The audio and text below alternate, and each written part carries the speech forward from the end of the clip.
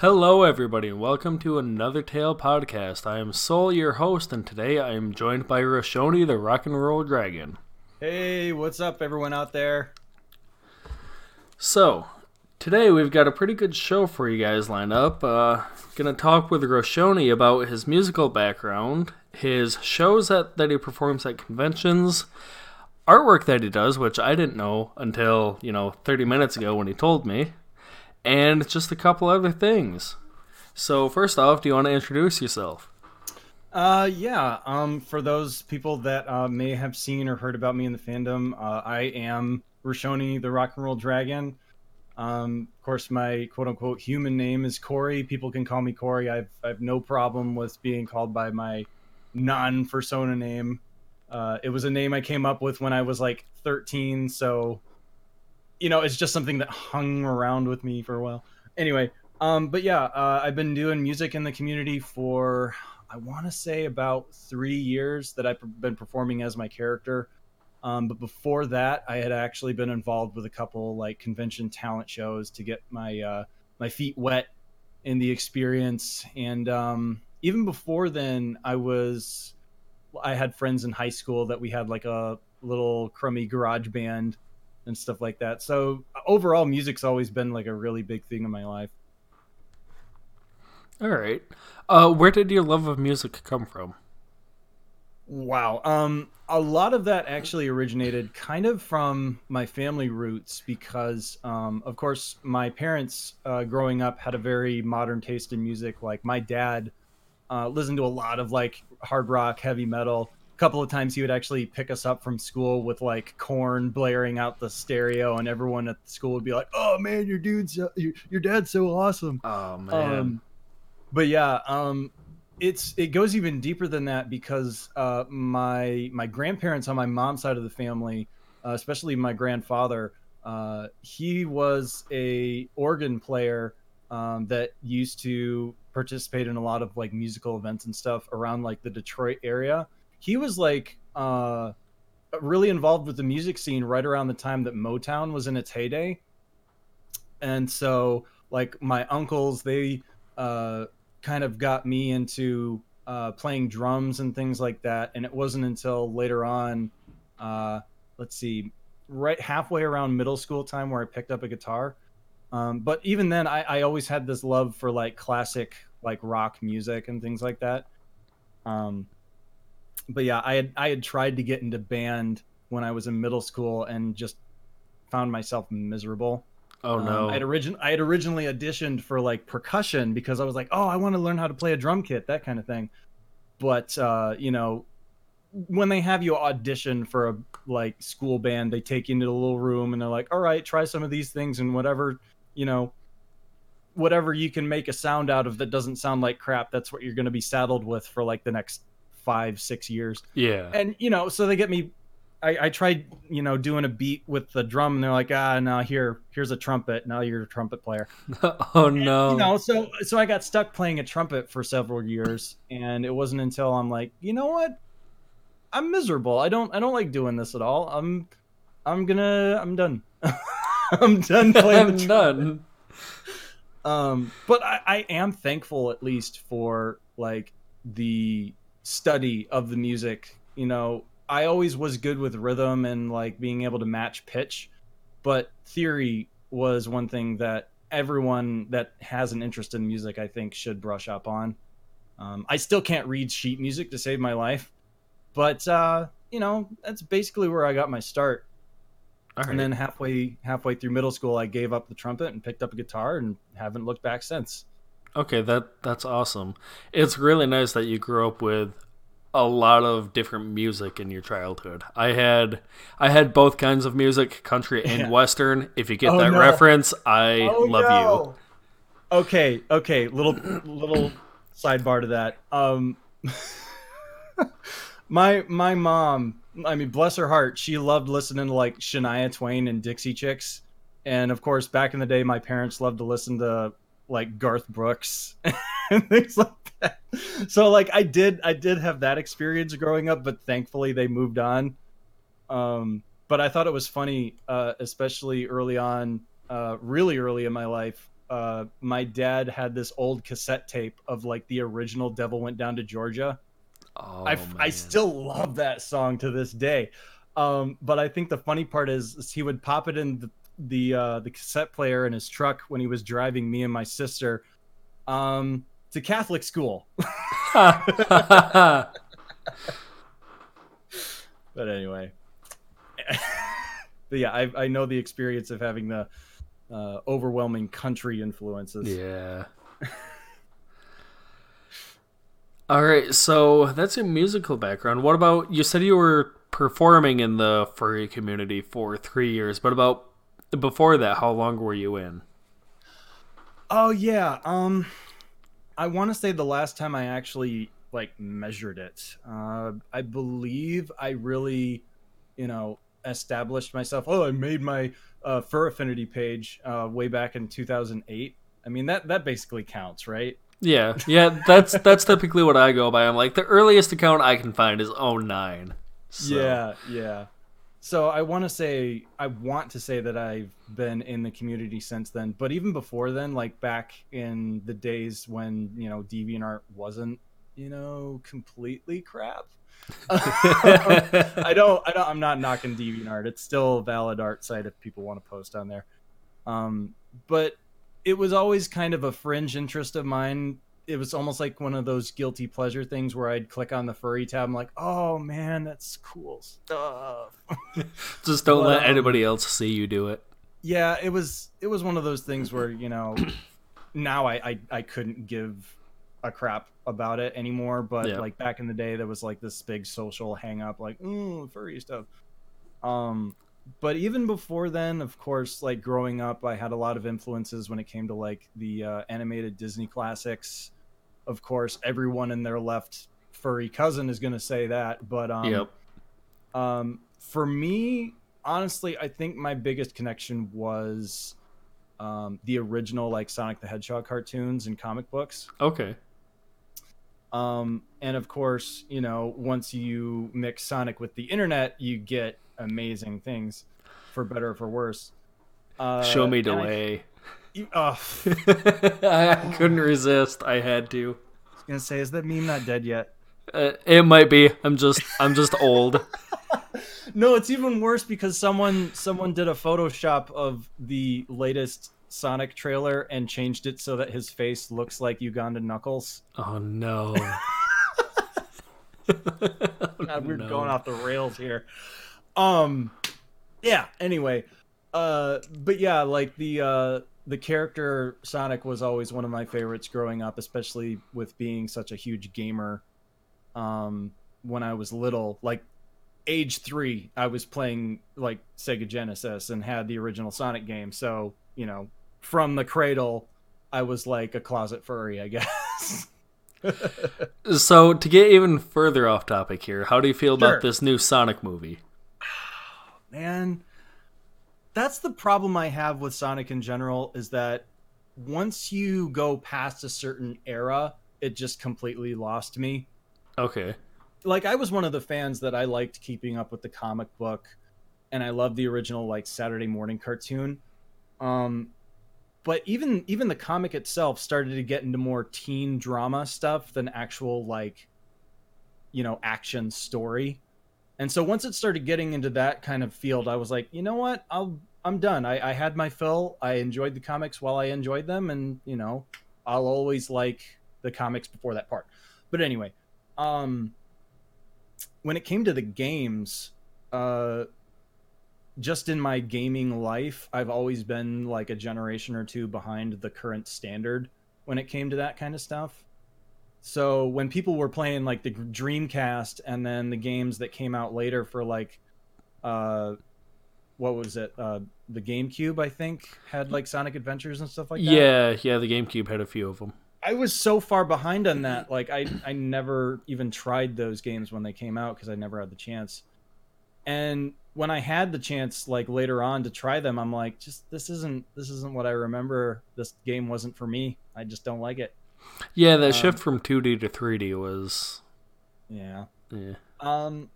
But to frame that back into your question, basically, I'm a classic Sonic fan in that I appreciate the starting point for Sonic, but I don't really care for what it's become. And I'm not involved enough in that love for that subject to really defend it in any way. So honestly, is it's just like any other thing. Oh, I roll. Let's just move on. You know, I get that a lot of people are frustrated with it, and if I was more invested, I would be too. But I've been disappointed so often as far as it comes to the old stuff that I like. I don't. It doesn't really affect me anymore, I guess. You've had chance 5 and 6, and this is on 15, and you're just done. You know, and I mean, I still hear the people that argue that some of the newer Sonic games are good. Like, don't get me wrong. What was that one retro style Sonic Mania? Yes, yeah, that one. I that's bought a good that one like day one when it came out because I'm like, yes, this is the Sonic I remember. This is the Sonic I love, and I still love it. Yep.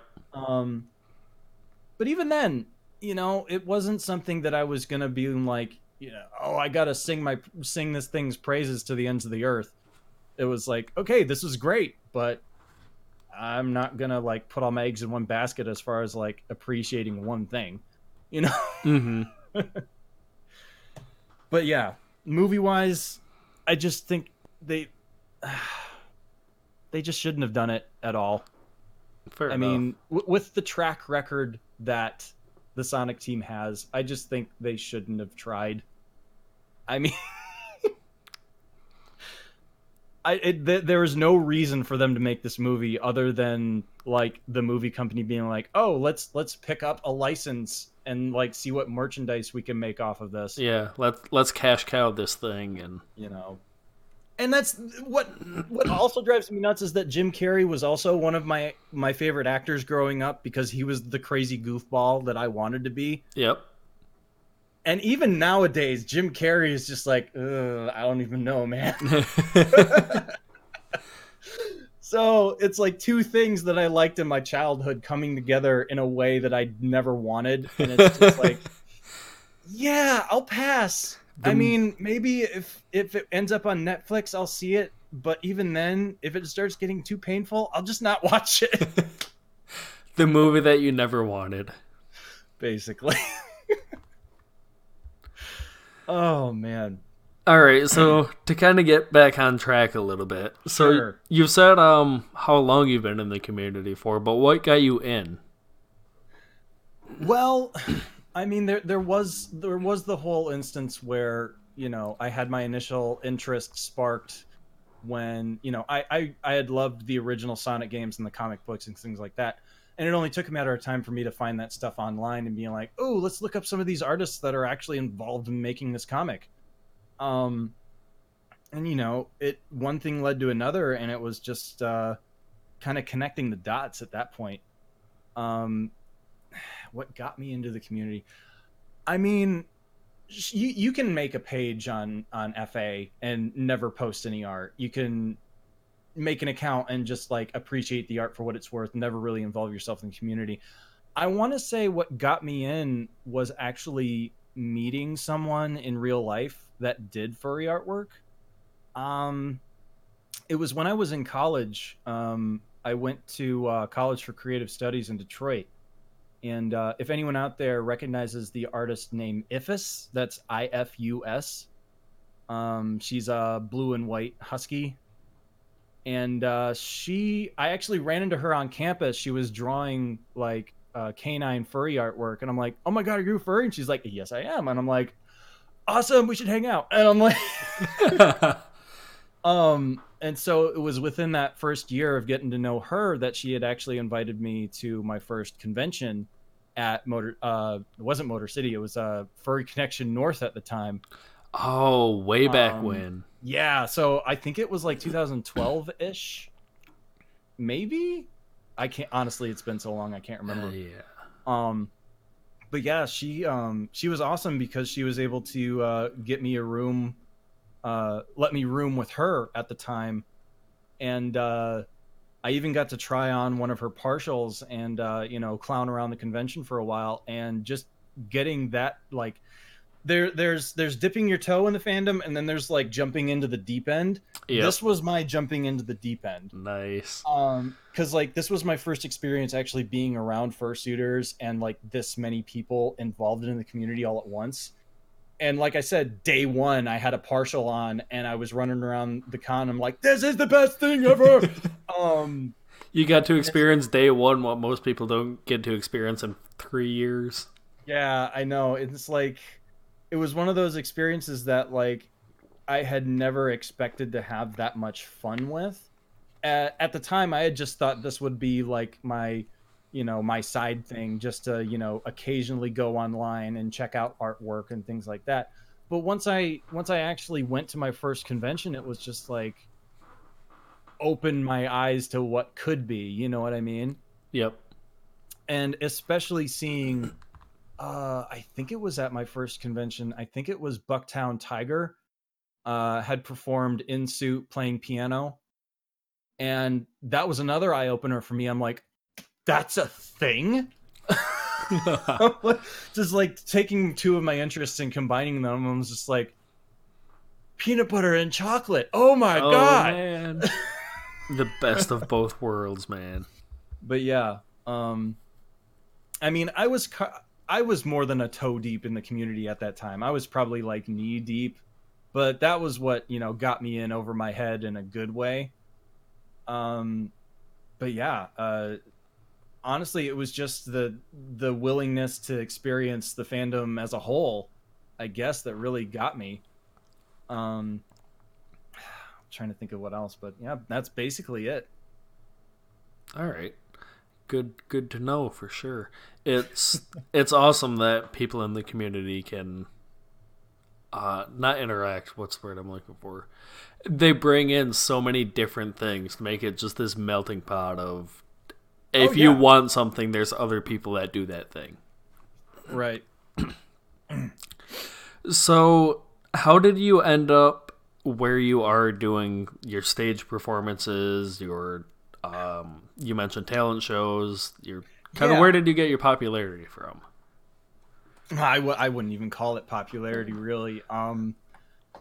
Honestly, okay, my start was first witnessing that, suitors playing music, especially like Bucktown. I was like, oh my god, I got to work myself up to that. Before that, music had always been another side hobby of mine that I hadn't really put much effort into. It was like, I'm gonna just start stockpiling instruments and do this in my spare time because it makes me happy. But once I figured out that, there were these opportunities at cons for like, talent shows, things like that, I was like, oh my god, I can be in a room with an audience that isn't, some skeevy bar that has an open mic, So honestly, it was the best first like solo stage experience you could have for anyone interested in performing about like anything up on stage. A con is basically the best place you can do it without worrying about any sort of like negative crowd interaction. You know what I mean? Because any like open mic bar is gonna have that one drunk guy that's just yelling at everyone. You know what I mean? Yep. And probably one of the great things too is the fur community is very positive, and you probably have somebody handling all the AV and everything in the back for you. Sure. Yeah, no, the AV crew at any convention is usually just, they don't get enough credit. I'm telling you right now. Because most to half of the staff, even on the AV team, can consist of plenty of volunteers just like running around plugging things in. Of course, you have like the professional guys like Adi. Big shout out to Adi, by the way. He's usually the head AV guy for a lot of the popular cons. I don't know if you've ever met him, but he's an awesome guy. So shout out to Adi. But anyway, getting back to what we were talking about. So I started performing at talent shows during cons, and it kind of gave me my stage legs,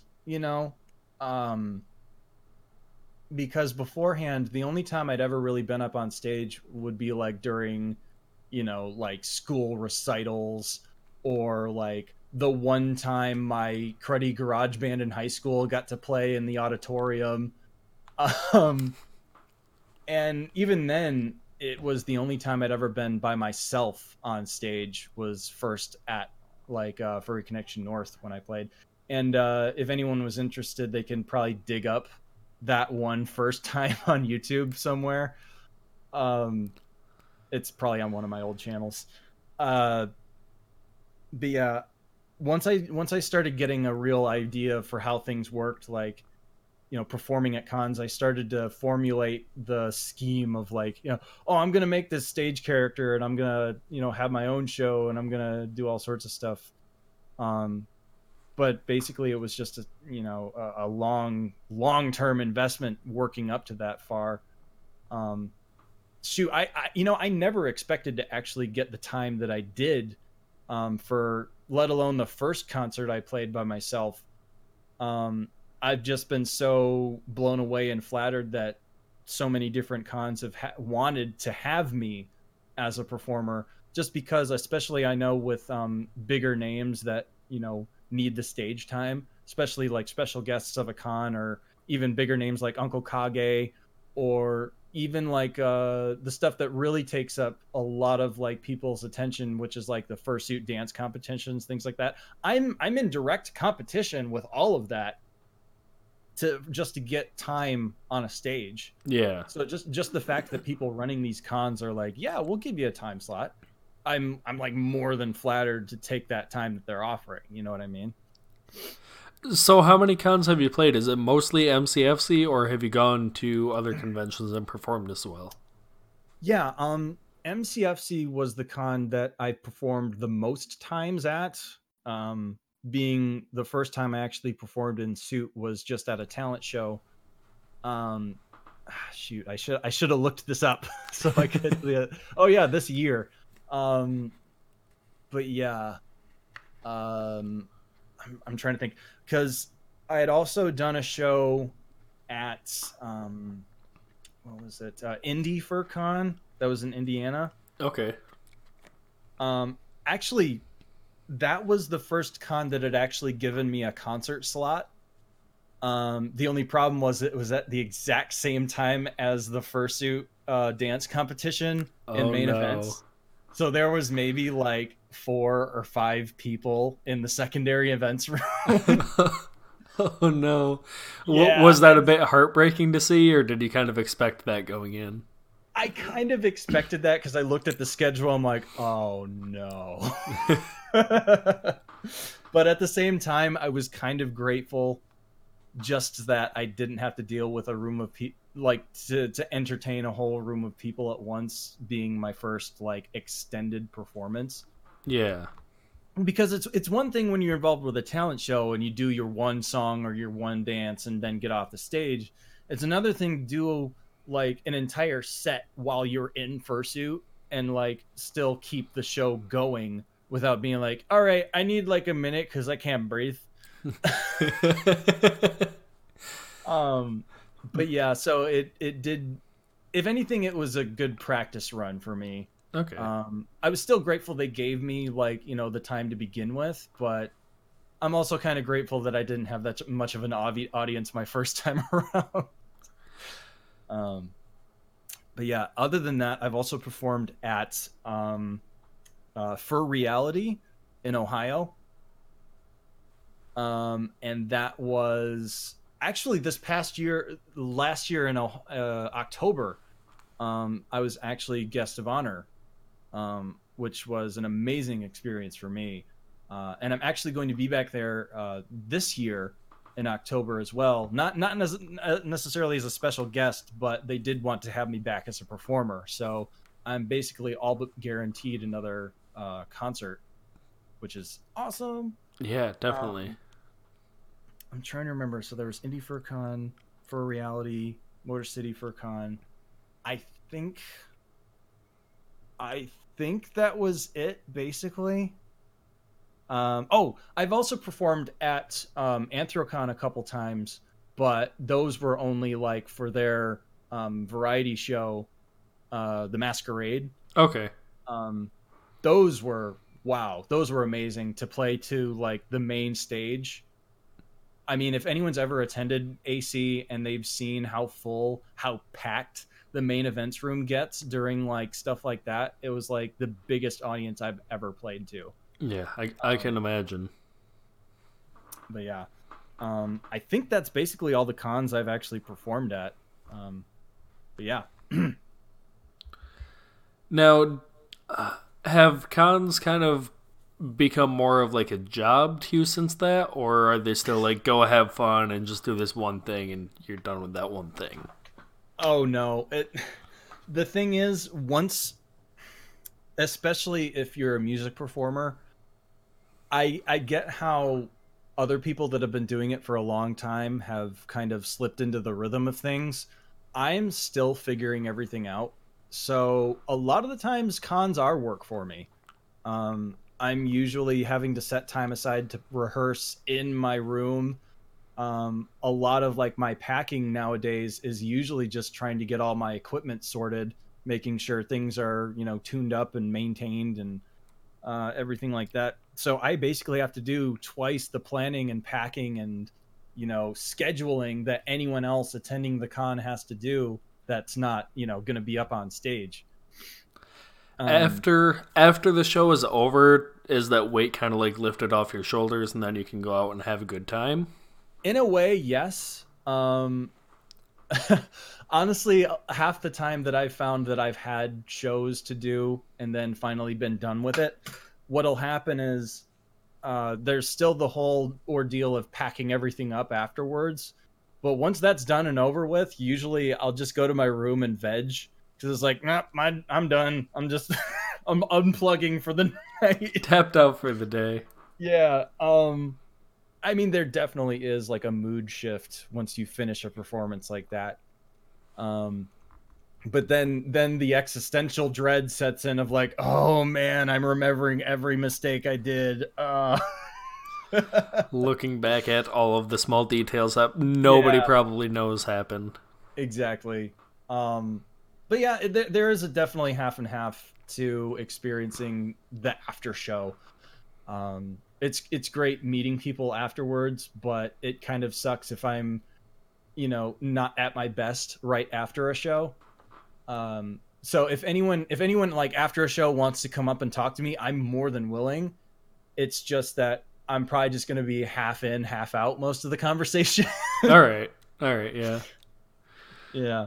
I mean, it's lucky you caught me when you did do this this whole discussion because, sure, I just got off work, but I'm still awake. Yep. Still existing, still mentally aware. At least to some extent. So little side note here. One of my friends said that your cousin is a drummer in his band. Yes. Spearmint, if that name rings a bell. Spearmint. Yeah, he goes up to Ludington, I guess. Yeah, no, I haven't. I don't think I know of him. Okay. I apologize in advance to anyone if I forget your name or if I've met you before and I don't remember your face or anything like that. I have bad memory to begin with. Like, the people that I work with that I see on a daily basis, I have to relearn their names like over the course of a month if they're new. So I apologize in advance if there's anyone that I met that I don't remember. But yeah, I have a cousin. He has his own independent band. I think they're called Bog Wizard. Yep, that's the one. They do like black metal, like fantasy inspired stuff. Yep. Yeah, they're working on an LP, I think, right now, or EP, whatever it is. Yeah. Honestly, I haven't seen that cousin since like I think it was another relative of ours got married, and we went out to play paintball. Ooh, fun. Yeah, no, that's another story. Yeah. But anyway,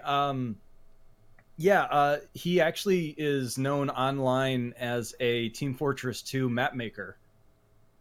Okay. If anyone's heard of him, his name is UEAK Crash or UCrash. And he has I actually have his Discord channel right here.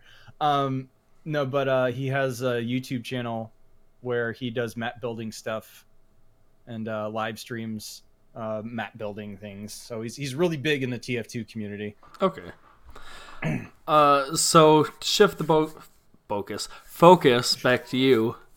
Do you plan on expanding your shows at all? Like, I remember 4 or 5 years ago, back when I saw Fox and Peppers for the first time, it was just those two on stage, and now all of a sudden they have a bassist, they have a drummer, they have normally somebody with like a saxophone or flute. And do you plan on getting any of that? Honestly, I would love to. Since I first conceived of performing on stage as my character, I have had my wheels spinning on wanting to either put together a group or, before I go any further, there is another group that had invited me. I'm trying to remember the name of it. They're gonna hate me for this. I think the band is called We Are One, and it's an all fursuit music group. They should be performing at Anthrocon this year. And they're headed by this guy. He's a drummer, Runt. I don't know if anyone's heard of him that would be watching this podcast. But he's a Red Panda, I believe. And he's played for Fox and Peppers before as their session drummer. And he's like stupid talented. But he's been putting together a group to play this year at Anthrocon. Unfortunately, I couldn't be there this year. So I hope that goes well for those guys. But I would love to start recruiting people to either be like session musicians, to either be replaceable members that can or cannot make it to certain cons.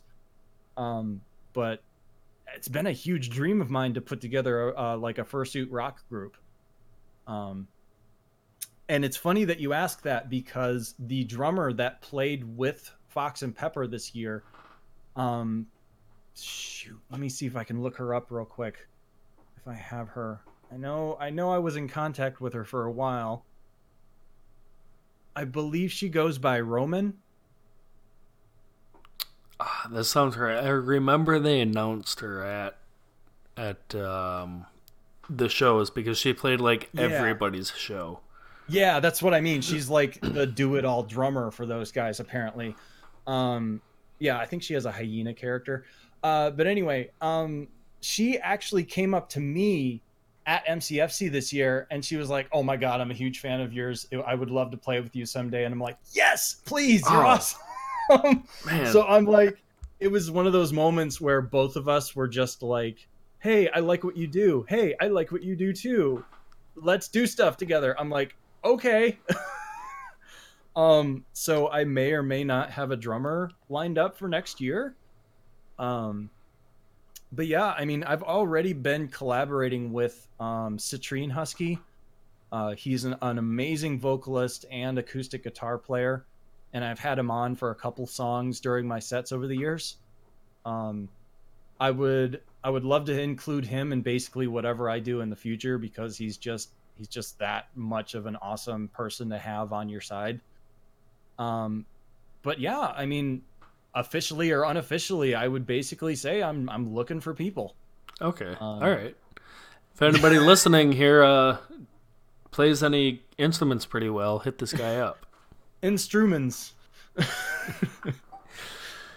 Yeah. No, but I would love to expand it into an actual like band, because there's only so much you can do as a single person performance.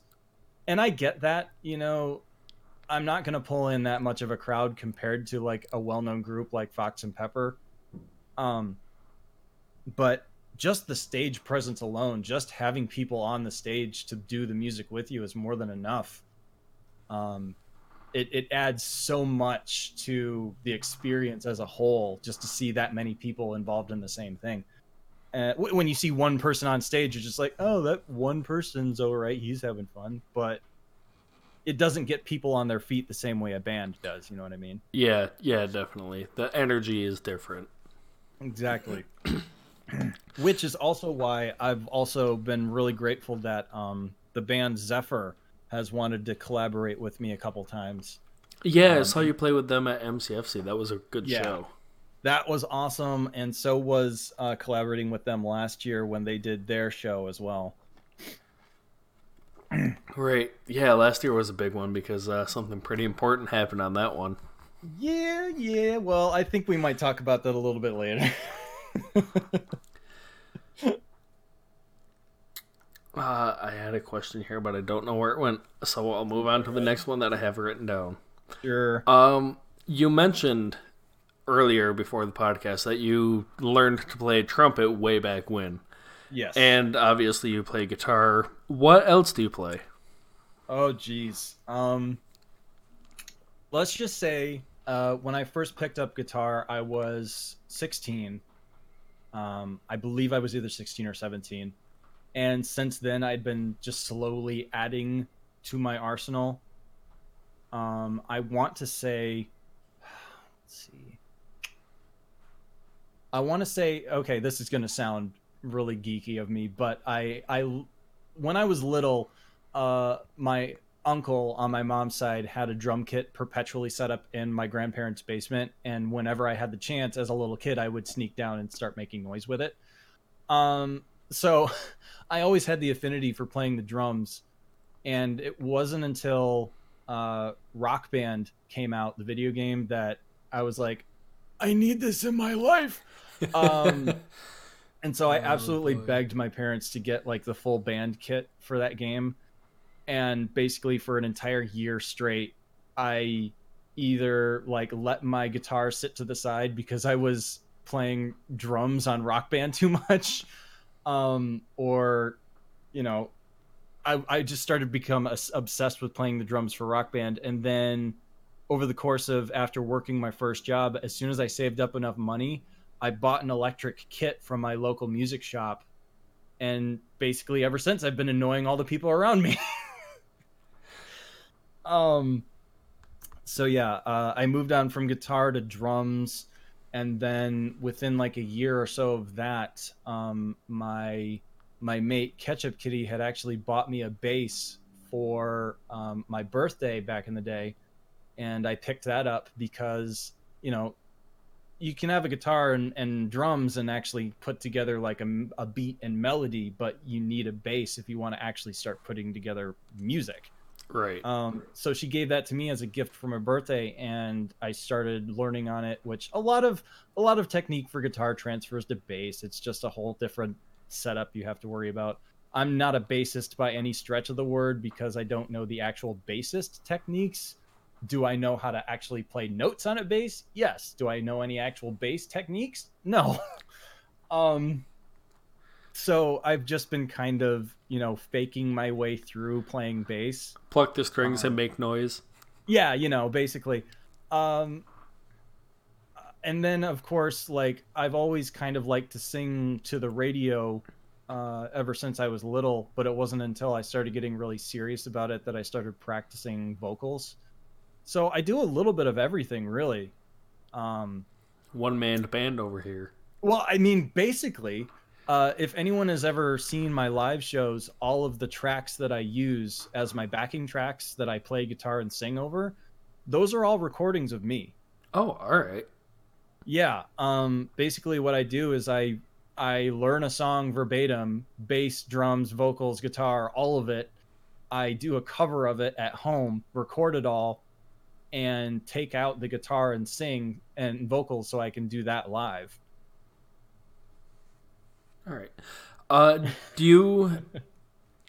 you compose your own music, or do you mostly play covers? I have been composing music like here and there just to like satiate my own curiosity for years. But the only fully like realized song I have is the one song that I've used to open my set the last couple of times that I've had concerts. So if you guys are ever in attendance, like that first opening song is always probably going to be my own original song. I have other music that's in the works. However, with realizing my own limitations as far as like mixing and mastering stuff at home, I want to kind of wait until I get more professional help to actually get any sort of music down to even think about maybe making an album. Um, but yeah, I have a lot of like unfinished music projects that I want to one day release. It's just a matter of time. It also doesn't help that I don't have anyone to bounce ideas off of really. And since music in itself is more of a collaborative than, I mean, sure, there's lots of great composers out there that can put out stuff on their own. I need someone else to bounce ideas off of, and it just kind of sucks with me doing everything by myself. Hence all the covers. Yeah. So Ari, we got a question from the chat here. Ari asked, "What is your go-to mic on stage, or is that supplied by the con?" Oh yeah, that is always supplied by the con. Just because it's their sound system, it's their rental equipment. If it isn't rental equipment, then it's whatever equipment belongs to the staff. Um, I know just from reputation, a go-to mic for a lot of people use like SM58s. Those are going to be like um, your standard stage mic for basically any use, especially for vocals. They're kind of like the industry standard for like baseline vocals. You can get better vocal mics, but the SM58 is usually going to be something that you can get at a fair price and not have to worry about getting beat up. Um, oh, they're also asking, do you have one for recording? Yeah. The mic that I'm using right now it's another kind of entry level mic. It's let's see.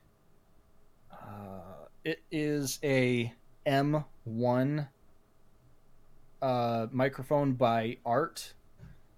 They're roughly about 125 bucks. But it's also a condenser mic, which means that it has a wider range of frequencies that it can pick up, and it's also super super sensitive. So this is one of the mics where you have to actually worry about like a recording setup with like sound dampening so you don't have echoes on the walls right now. You can probably hear that in the recording right now because I'm just in my bedroom and like my walls are bare. Um, but yeah, since this condenser microphone, it's so sensitive, that's when you have to start worrying about putting up like the soundproofing foam and dialing in your compression and all that kind of stuff. But yeah, basically any condenser microphone is what a lot of studios use. I at least think, but the one I use is just M1. It's called an M1 Art microphone, and it's great because it has a monitor channel. You can literally plug your headset in right to the back, so you can actually hear yourself as it's coming through the mic. Okay. Thank you for that question, Ari, and thank you, Roshoni, for answering that. Oh yeah, definitely. If anyone else in the chat has any other questions, I'd be more than willing to answer. Yeah, definitely. We love chat involvement here. Oh yeah. So onto your performances, what are some of the challenges that you've had to overcome? Earlier you mentioned like you're in suit, you're doing many things in a row, and you're just dying inside. How do you get over that? Well, I actually have a video about this on my YouTube channel where I go really in depth on fursuit performance as a whole and like performing music at a con. So if you wanted to check that out, that's on my YouTube channel at Rock and Roll Dragon. Um, but anyway, basically, what it comes down to is you're dealing with performing in suit in general. You're dealing with limited vision. You're dealing with higher temperatures that can lead to heat exhaustion or heat stroke, dehydration if you're not drinking enough fluids, and all the hazards that come with those limitations. Like, for instance, not knowing where the edge of a stage is while you're walking around, or if you're using any sort of prop or instrument or anything that you're having to handle while you're in suit, you lose a lot of like where that object is, especially with the limited vision. And if you're using paws or like gloves on your hands, like I use gloves that are specifically designed to play string instruments while I'm playing guitar. So I don't lose a lot of like dexterity, but since I literally can't glance over to my guitar neck, a lot of the times I have to rely on muscle memory to feel where my fingers need to be for playing different notes and chords. Um, but yeah, you really have to be able to compensate for all of that just constantly. It also like it depends on your familiarity with the music you're playing, your instrument itself, and your familiarity with your suit as a whole. I know of some people that can marathon suit for hours and hours and hours on end, and more power to them. But usually after a show, I have to like de-suit at least for a while just to catch my breath. Um, but yeah, it's a lot. It's a lot to take in, and I'll be straight up. There are days where like even when I have to do like a performance or a stream in suit, there will be days like, oh man, I got to put this stuff on again, where I'm just not feeling it. So it's definitely a labor, but it's a passionate one. Okay. What are some things you didn't quite expect when you started performing? Like something that surprised you, or Well, I mean, I for better or worse, I was only maybe half prepared for like the physical exhaustion. Um, things I weren't prepared for. Uh, Honestly, I would have never guessed that within a couple of years of playing that I would have been invited to cons like as a guest, or like literally have people reach out to me and be like, "Hey, I want to collaborate with you," or "Hey, I want you to come to this con." Um, maybe that's just the part of my brain that's like, stay humble, dude. But I never expected the feedback that I have gotten. Um, but things I didn't expect. Now is this what I didn't expect playing the shows, or like cons in general? I guess it can be both. Okay. Well, cons in well, of course, nothing will ever prepare you for a con, like especially a fur con, because I'll be straight, you see some shit. But at the same token, like once you're familiar with the kind of environment a con is, it's like, oh, that's okay. I've seen worse. Um, but it's a lot of energy. Like you don't expect it to hit you that way, but it does. So unless you're like a person that's really good with crowds, which to begin with I wasn't, just because I wasn't in a really good headspace at the time. But just the sheer amount of people just all walking around and able to communicate with each other like they're friends. Sure, you have cliques, you have people that don't really like to interact that much with just anyone, but no one's just gonna brush you off and be like, get out of my face. So it was a whole new friendly atmosphere experience.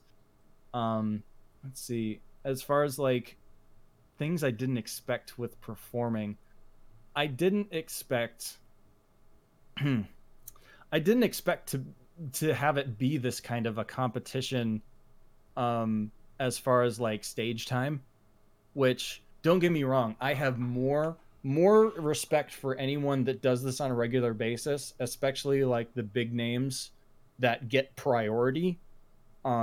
Like I had mentioned earlier, like Uncle Kage and Fox and Peppers and like the Fursuit Dance competition, all these things like that. Those things deserve to be front and center because they're such a huge part of the community, and they're like a guaranteed draw for the con for people to attend and enjoy. I never expected to have to basically like, um, how would you say, not necessarily like demand, but also like try over and over and over again to just get my foot in the door sometimes. Because there were times where they wanted me to perform that they were just like, oh yeah, we're just going to put you in secondary events because we don't have a slot for you. Um, and it wasn't until like I had stepped forward and been like, hey, I'm okay with cutting my set down to a certain amount of time if I can get time on the main stage. So it's kind of been an uphill climb, but at the same token, I realize why. You know what I mean? So a shorter time slot on the main stage is better than a longer time slot on a second stage.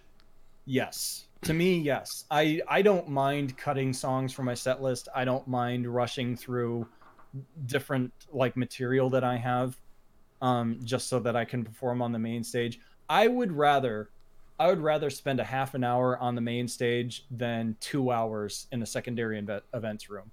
And don't get me wrong, like some cons they have a bigger audience for their secondary events depending on what's going on. But I mean, I can't help it. I'm a little bit greedy because once you get a taste of like the big crowds you can potentially play to, it's just like I need more people, need more people. You know? Yeah, you have it once, and then you don't want to lose it again. Yeah. Not to mention that the main event usually has a better sound setup too. So Yeah, yeah, that's probably a bit of it too. yeah. So, what is your favorite part of playing shows? Favorite part of playing shows. Honestly, honestly, it's when I actually see the crowd getting pumped for what I'm doing. That is like the best thing I've seen in my years of performing. I mean, don't get me wrong. There's always that sense of when someone gets up on stage that you feel like uh, any of the applause is just kind of humoring the person. You know, it's like, oh, I'm not really that good. They're just clapping because they want me to make me feel better. But to actually hear people like getting into it because like the music is moving them to do so, it's just like, just what an experience. Um, like that's one reason why I think like several covers that I do will probably be staples of my set list just because they're guaranteed things to get people involved and like up off their feet and like pumping their fists. For instance, like whenever I play Basket Case by Green Day, everyone just goes nuts and I'm like, yes.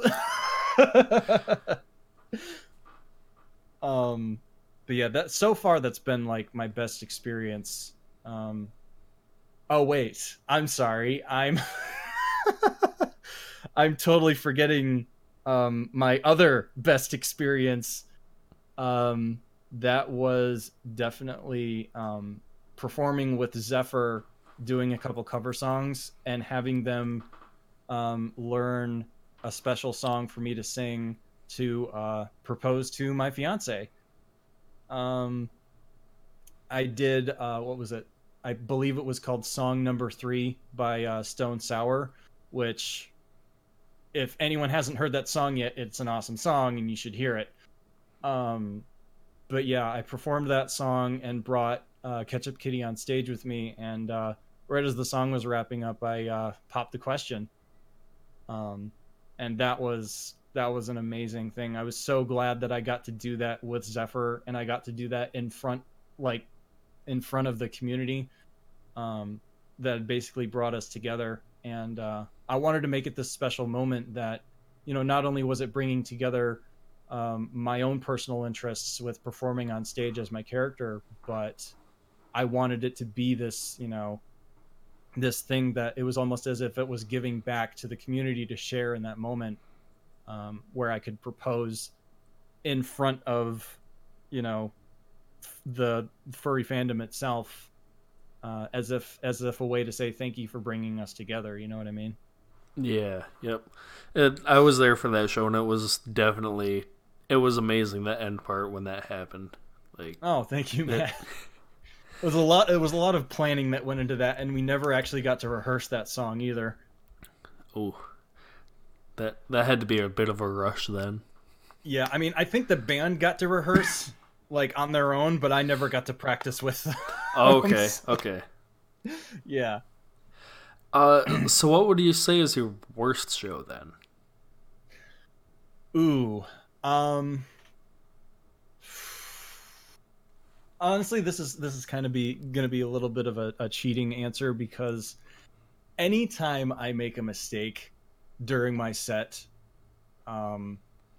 basically is the worst moment ever for me. So it's a literally moment to moment, be if like, I drop a pick or I miss a note or like I forget lyrics or anything like that. In that moment, it's the worst moment ever. Of course, you have good shows, you have bad shows. Um there have been a couple shows where I've been disappointed in my own performance, but as long as people have enjoyed it, I haven't really, let it affect me that much. Sure, it's a whole process you go through of accepting your own shortcomings and learning from them, that whole philosophy. Um but yeah, I mean, when it boils down to it, nothing's worse than, realizing you screwed up in the moment and then having to basically laugh it off and continue the show. Um but honestly, I think I touched on this earlier. My first performance at a con was at a talent show for Furry Connection North, and like I was doing an acoustic cover of "Man on the Moon" by REM, and like 2 bars into the song, I literally stop dead in my tracks, and I'm like, I don't know the words. Oh boy.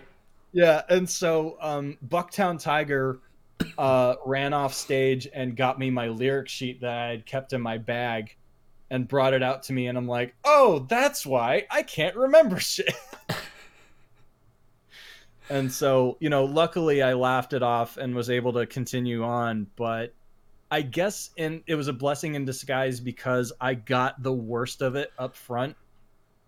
That was my first time being on stage by myself, first time performing at a con, you know, and here I am just making the worst mistake ever, which is screwing up so bad that you literally have to stop the music. Because a lot of professionals, what they do is if they screw up, they just keep it moving. Yep. Me, I was so like gone at that one moment that I had to stop. And Just I think in a way it was my worst, but it was also entertaining for the crowd, so I couldn't really complain. yeah.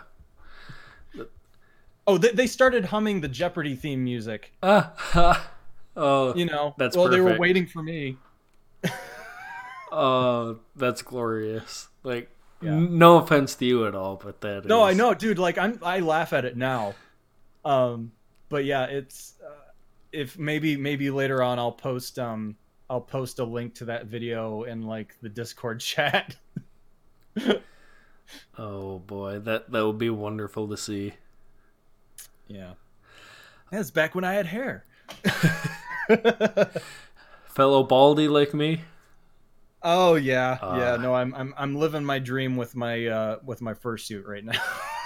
I'm not alone. Yes. Word of warning. I found this out the hard way. Do not get a resin head. Ooh. Well, I mean, people get resin heads, and that's fine if they line it with enough padding.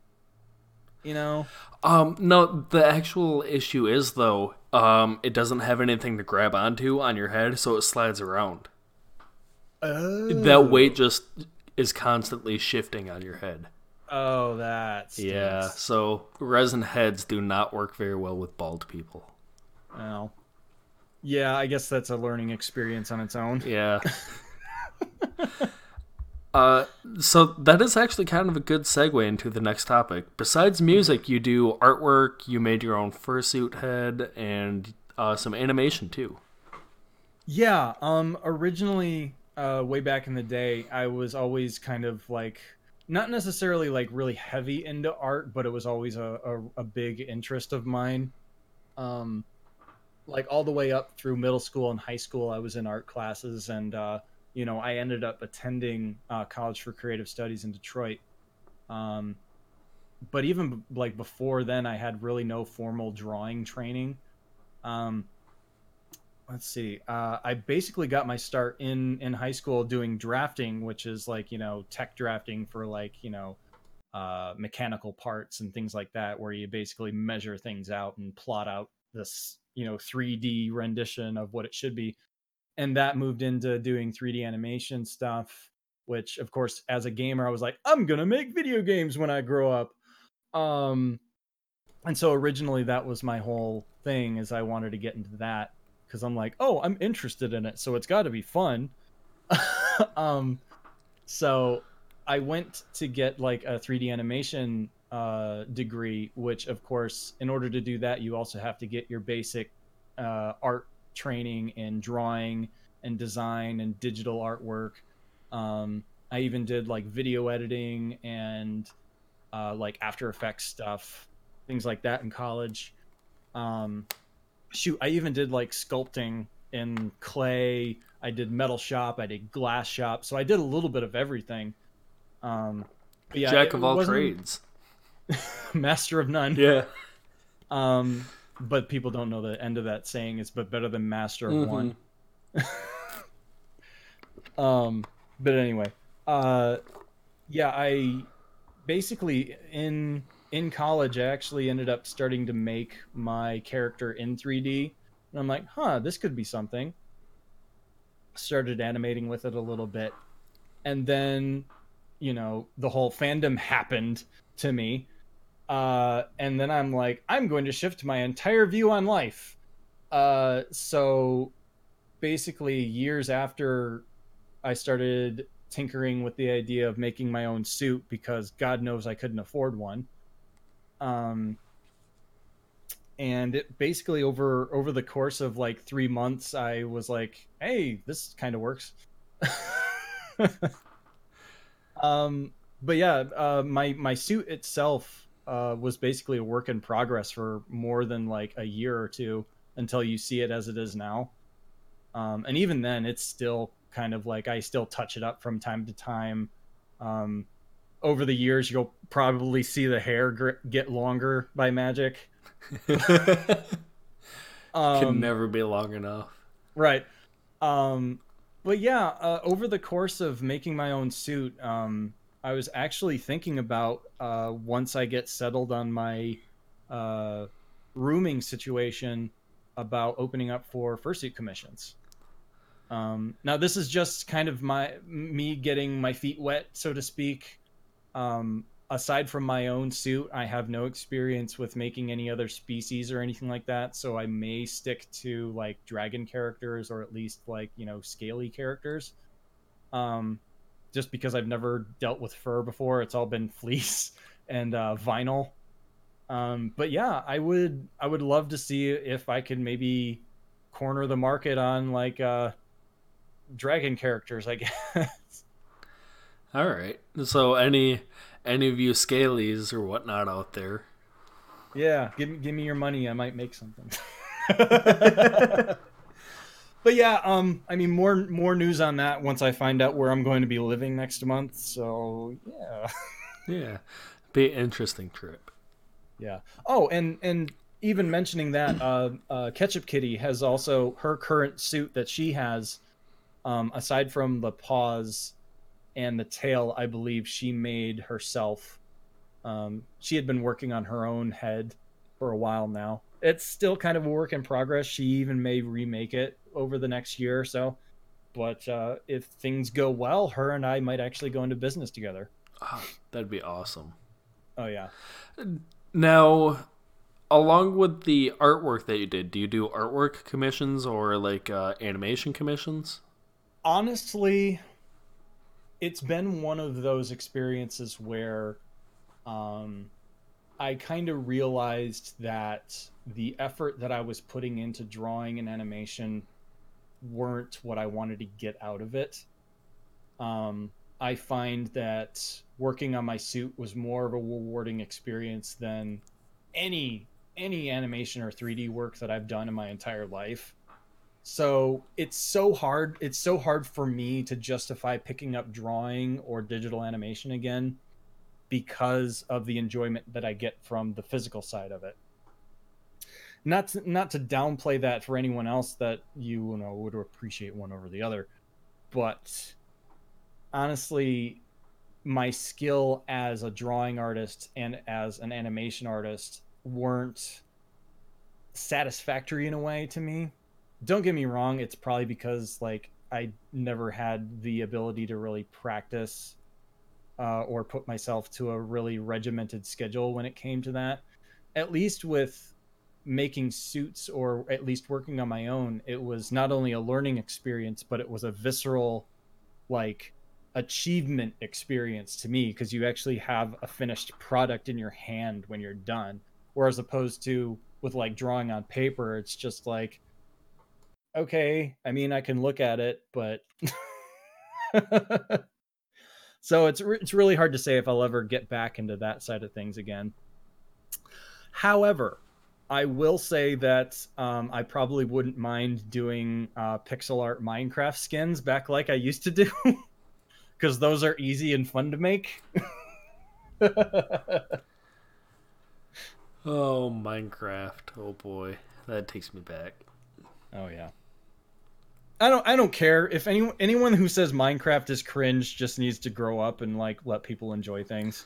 I mean, it's really not cringe. It's the biggest sandbox game ever. Like, Yeah.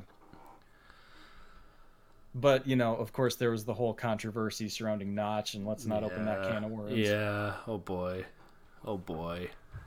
Yeah. Oof. Big oof. Uh, that's all I've got for the show. Unless there's anything you want to add or anything else the audience wants to ask. Yeah, by any means, if anyone else has any other questions, I'm basically an open book. I see you have an after show channel here. Will we be chilling out in there for a while? Yeah, yep, we can. Okay, cool beans. Um, Basically, uh, I guess a good way maybe to close out would be some personal advice that I have, for anyone that's willing to get into the fandom or, performance as a whole. Um, Basically, before I started performing, I only kind of had an idea of something that I wanted to do as, like, not necessarily a hobby, but something that I could actually look on, like, back on memories of and actually be proud for doing it. I've found that taking the chances to put like effort into your passions, you'll never know what you're capable of until you try. And even if you fail, you can still learn from it. Like example, like my first time being up on stage, no one wants to forget the words or have embarrassment that they're dealing with, things like that. But if you never put yourself out there, if you never fail, then you can never get good. A lot of people struggle that as with artists, as artists and as performers. um, you only witness the 1% of like the finished drawing, the perfect painting, or the amazing guitar riff. You know, you totally overlook the millions of times or the millions of hours that people have put into practice and trying and failing, and the erased sketches or the thrown away artwork that will never see the light of day. You're only seeing that surface level of their performance or the surface level of their talents. All of that talent is just failure after failure after failure after failure and learning how to do it the right way. And so I just hope that people don't get discouraged in trying the things that they want to do. Um, and I hope that in doing so, they can find something that not only will give them something to strive for, but something that they can, like, I don't want to be as cheesy to say find meaning in their life, but at least that's kind of what it's turned into for me. Okay, so do what makes you happy. Don't be afraid to fail at it. You're a good person. Basically, I mean, if you wanted to sum it up in like a really bookend way, I guess. Because you never know. Like, I mean, I got my start doing talent shows. I still forget lyrics. um, but I never would have expected to be guest of honor of a con one day. So you never know until you try. Humble beginnings. Oh man. Well, all right. I think that will do it for tonight's episode. Thank you, Roshoni, for joining in, and thank you to those that joined live. Well, definitely. Thanks for having me. And if you ever want to have me on again, I'd be more than happy to. All right. Will do for sure. I'll let you know. And if there's anything you want me to plug in the show notes, just send me a link and I can throw your Twitch, your Twitter, YouTube, whatever in there for you. Basically, if you look up the Rock and Roll Dragon, you can find me on YouTube, Twitter. I also have a Patreon if anyone wants to help out. I'm actually moving soon, so any money would be great. I also have a Ko-fi, however you want to pronounce it. That kind of stuff. I also have like merchandise that you can get through my Patreon. And if not, I also have that for sale at cons that I attend from now on. So I guess keep an eye out for that, and keep an eye out for announcements on my Twitter if I might be opening up for fursuit commissions. All right, yeah, we'll definitely keep a lookout for those fursuit commissions. All those dragons to be made by you. Well, again, man, thanks for having me. I really appreciate it. Yeah, no problem. All right, so long, everybody, and thank you again. Bye-bye.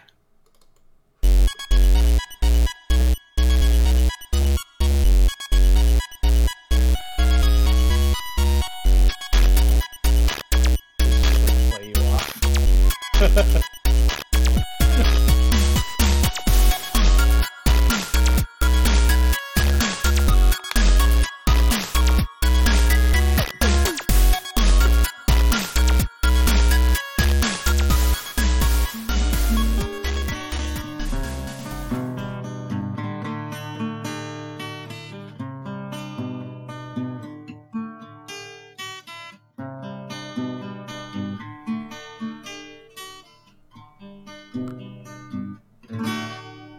I'm totally keeping that in the recording.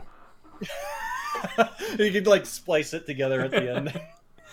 Oh, I haven't stopped yet. Oh, jeez. Thanks for the warning. Well, I had to play the outro.